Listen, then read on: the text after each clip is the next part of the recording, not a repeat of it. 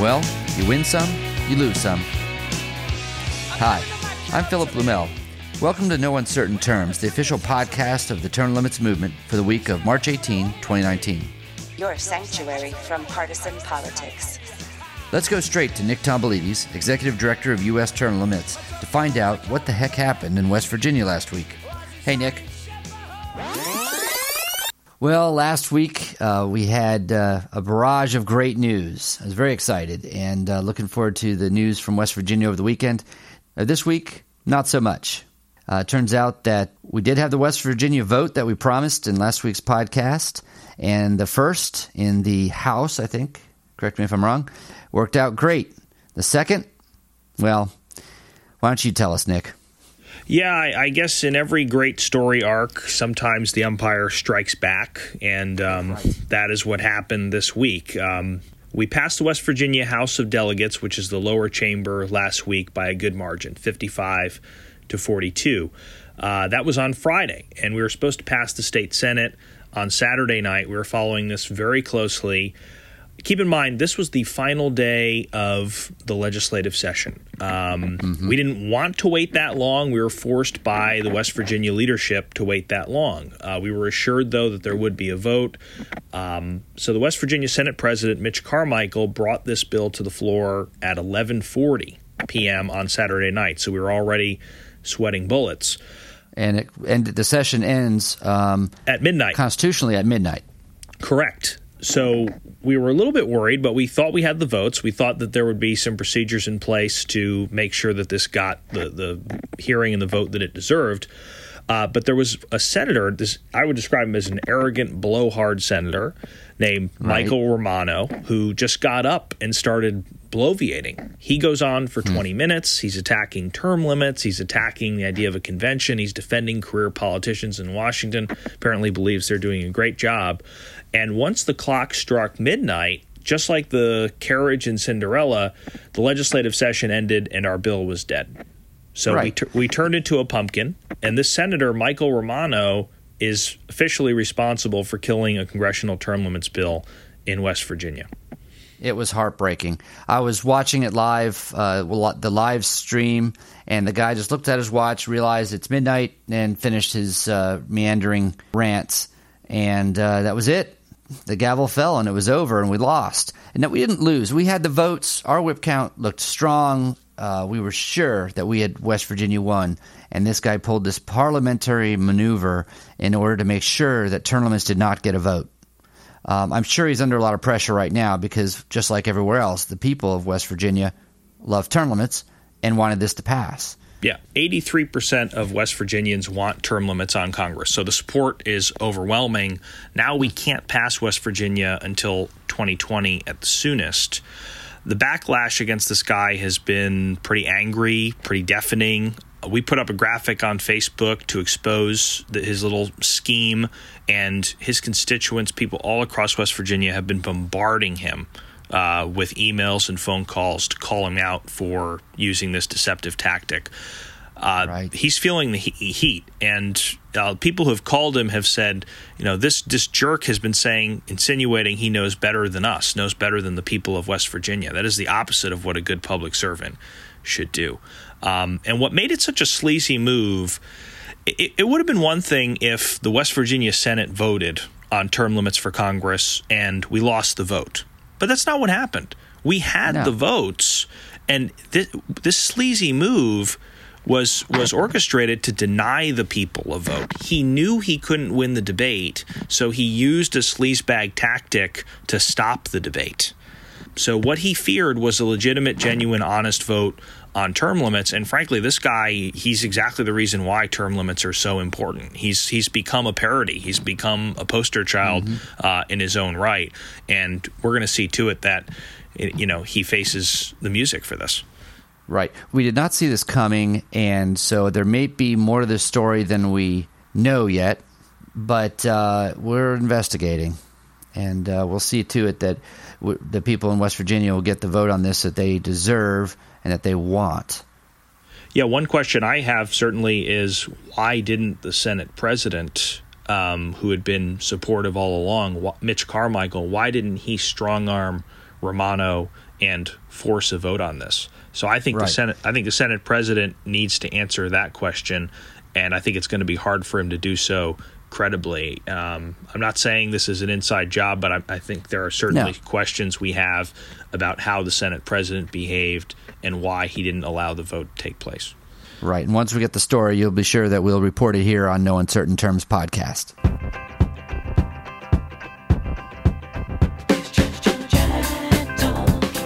In his filibuster to block a vote on the term limits convention in West Virginia last week, Senator Mike Romano of Harrison started his meander with a quote from Supreme Court Justice Antonin Scalia, implying that the respected jurist believed that an Article 5 amendment proposing convention was somehow an attack on the Constitution. We've heard this before from various anti-term limits groups. This is not only not true, but it's the opposite of the truth. While Scalia opposed an open-ended constitutional convention, such as the one we saw in 1787, and so do we at USTL, Scalia was adamantly in favor of states using Article 5 to propose specific amendments to the Constitution.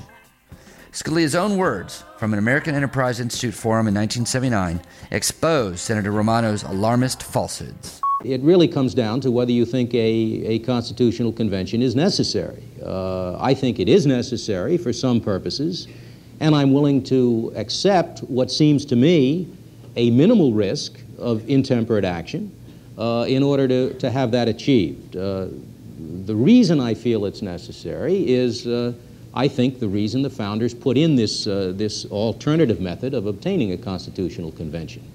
That the Congress is simply unwilling to give attention to many issues which it knows the people are concerned with, and which issues involve restrictions upon the federal government's own power. I think the founders foresaw that, and they provided this method in order to enable a convention to remedy that. If the only way to get that convention is to take this minimal risk, then I think it is a reasonable risk to be undergone. But what's the alternative? The alternative is continuing with a system that provides no means of obtaining a constitutional amendment except through the kindness of the Congress, which has demonstrated that it does not want to have any other way to get a constitutional amendment. It could have cleared up a lot of these questions. It could have facilitated them long ago. For that matter, as was suggested to me by someone before the program, it could have provided an amendment by the normal amending process, which says that limited calls for state conventions are proper. That would have eliminated all doubt. But the Congress is not about to do that. It likes the power. It does not want to have amending power anywhere else. Now, not long ago, Proposition 13 came out of California, and there was a great cheer about the country. That cheer, it seemed to me at the time, and still seems to me, was not so much because of the narrow issue that it pertained to. It was a sort of amazement that, by golly, the people, when they really want something badly enough, can really get it despite the opposition of the legislature at the state level. And I think we're facing the same thing at the federal level. The Congress knows that the people want more fiscal responsibility, but it is unable to provide it. Now, what we need is some means at the federal level, like Proposition 13. The Constitution has provided it. I suggest that if the only way to clarify the law, if the only way to remove us from utter bondage to the Congress is to take what I think to be a minimal risk on this limited convention, then let's take it. The basic problem is simply that the Congress has become professionalized. It has an interest much higher than ever existed before in remaining in office. It has a bureaucracy that is serving it. It is much more subject to the power of individualized pressure groups as opposed to the unorganized feelings of the majority of the citizens. All of these reasons have created this feeling, which is real and which I think has a proper basis, of powerlessness. One remedy for that, the one specifically provided in the Constitution, is this amendment process which bypasses the Congress. I would like to see that amendment process used just once at first. I don't much care what it's used for the first time. I think just having it used once will exert an enormous influence upon both the Congress and the Supreme Court, I think. I think we'll get the parameters established of how you do it, what can be done, and I think after that the Congress and the court will behave much better.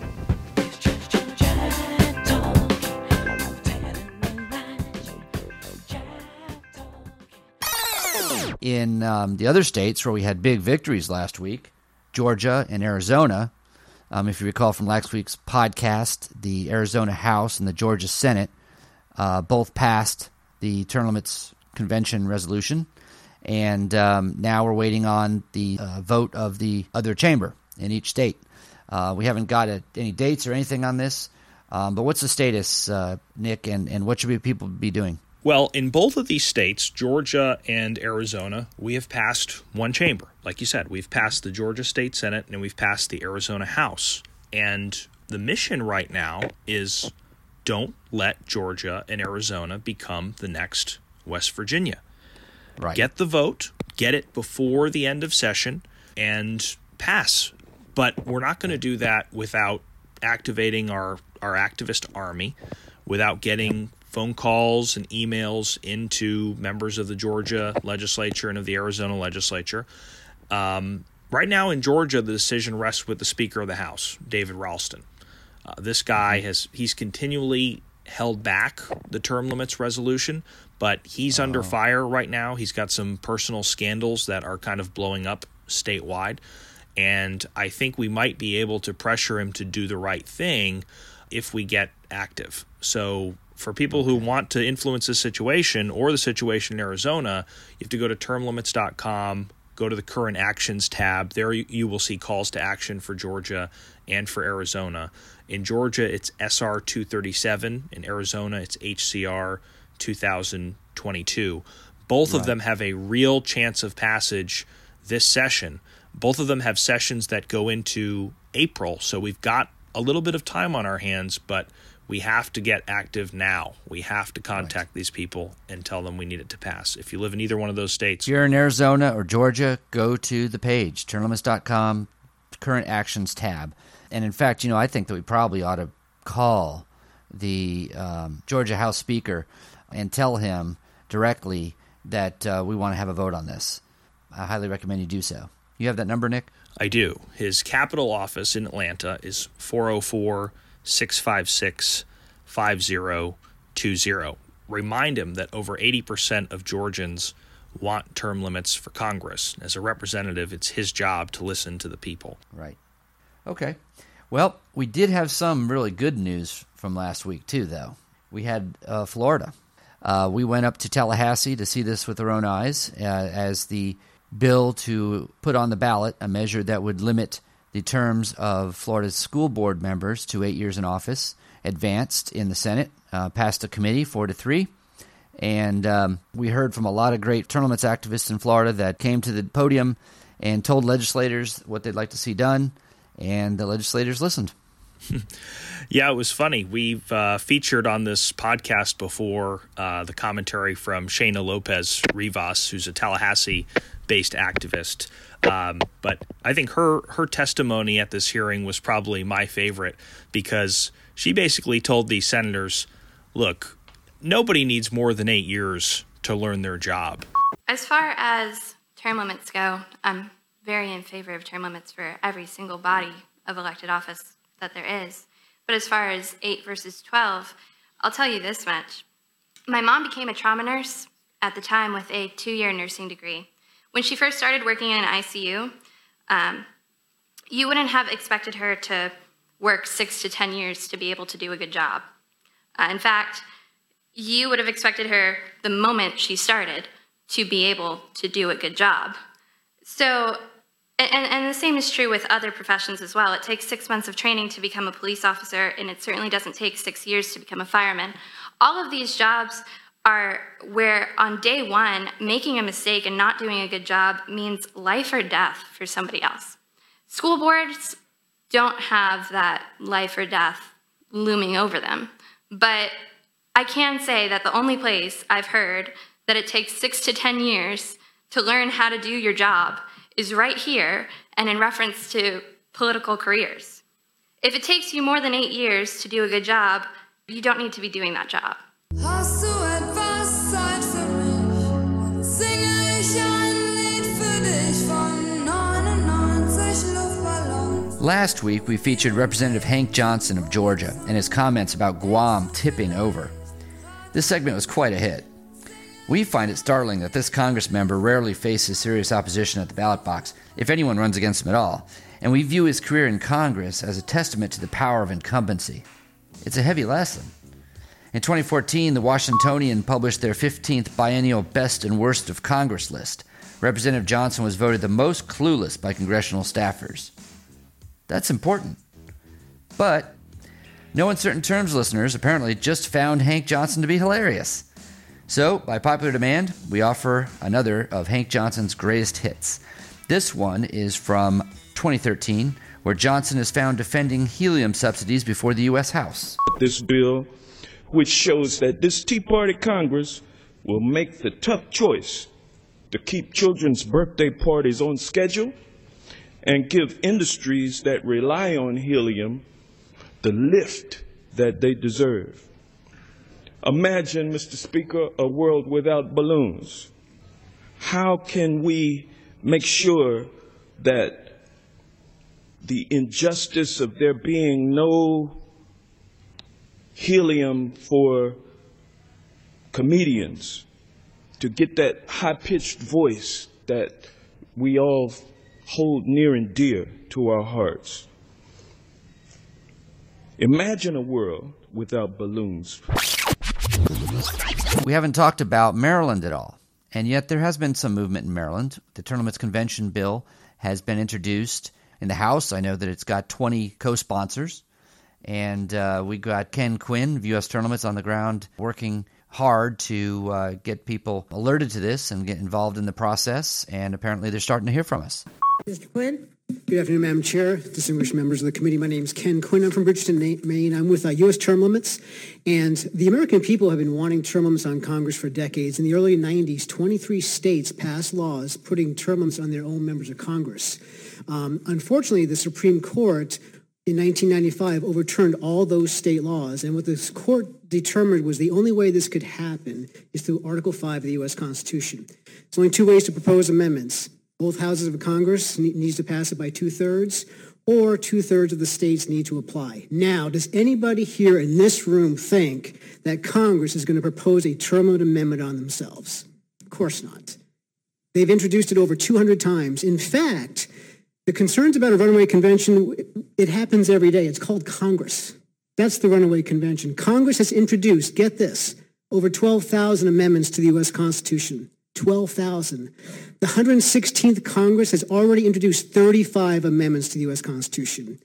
Any member can stand up any day that they're in session to propose to introduce an amendment. That is what takes place. With this process, we are only seeking the same opportunity that Congress has taken advantage of 12,000 times. It is limited. It requires agreement, a concurrence of 2/3 or 34 states on the same subject matter. That has been proven throughout our history. That is what the framers said at the 1787 convention, and that's been our experience. The benefits of open seat elections will benefit our nation greatly. We need greater participation in government. That can only come by allowing people more opportunity to run for office, give us, the voters, more opportunity to vote for people that we believe in, not just the greater or the lesser of two evils. Term limits will help reduce the amount of money being spent on elections because 97% of corporate PAC money goes to the incumbents. They don't want to give money to the challengers because they don't, I'll say, own them already.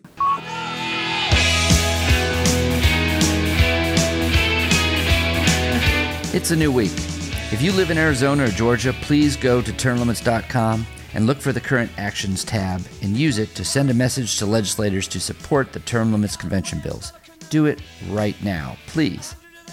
We are creating a YouTube video of Scalia's rousing endorsement of Article 5 and also a meme or two. Next time you hear someone rely on Justice Antonin Scalia to attack the Term Limits Convention, be sure to enlighten him or her with this information. Last, please subscribe to the No Uncertain Terms podcast and tell your friends about it too. Imagine if tens of thousands of Americans listened in each week, learning the arguments and catching up on the progress of the term limits movement. We'd be a united and noisy force, unstoppable.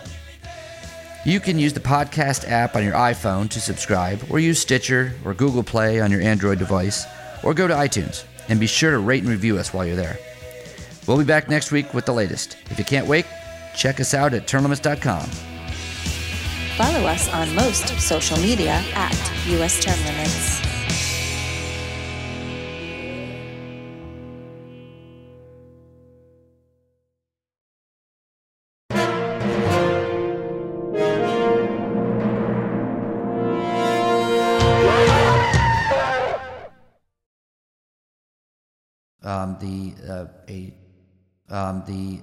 A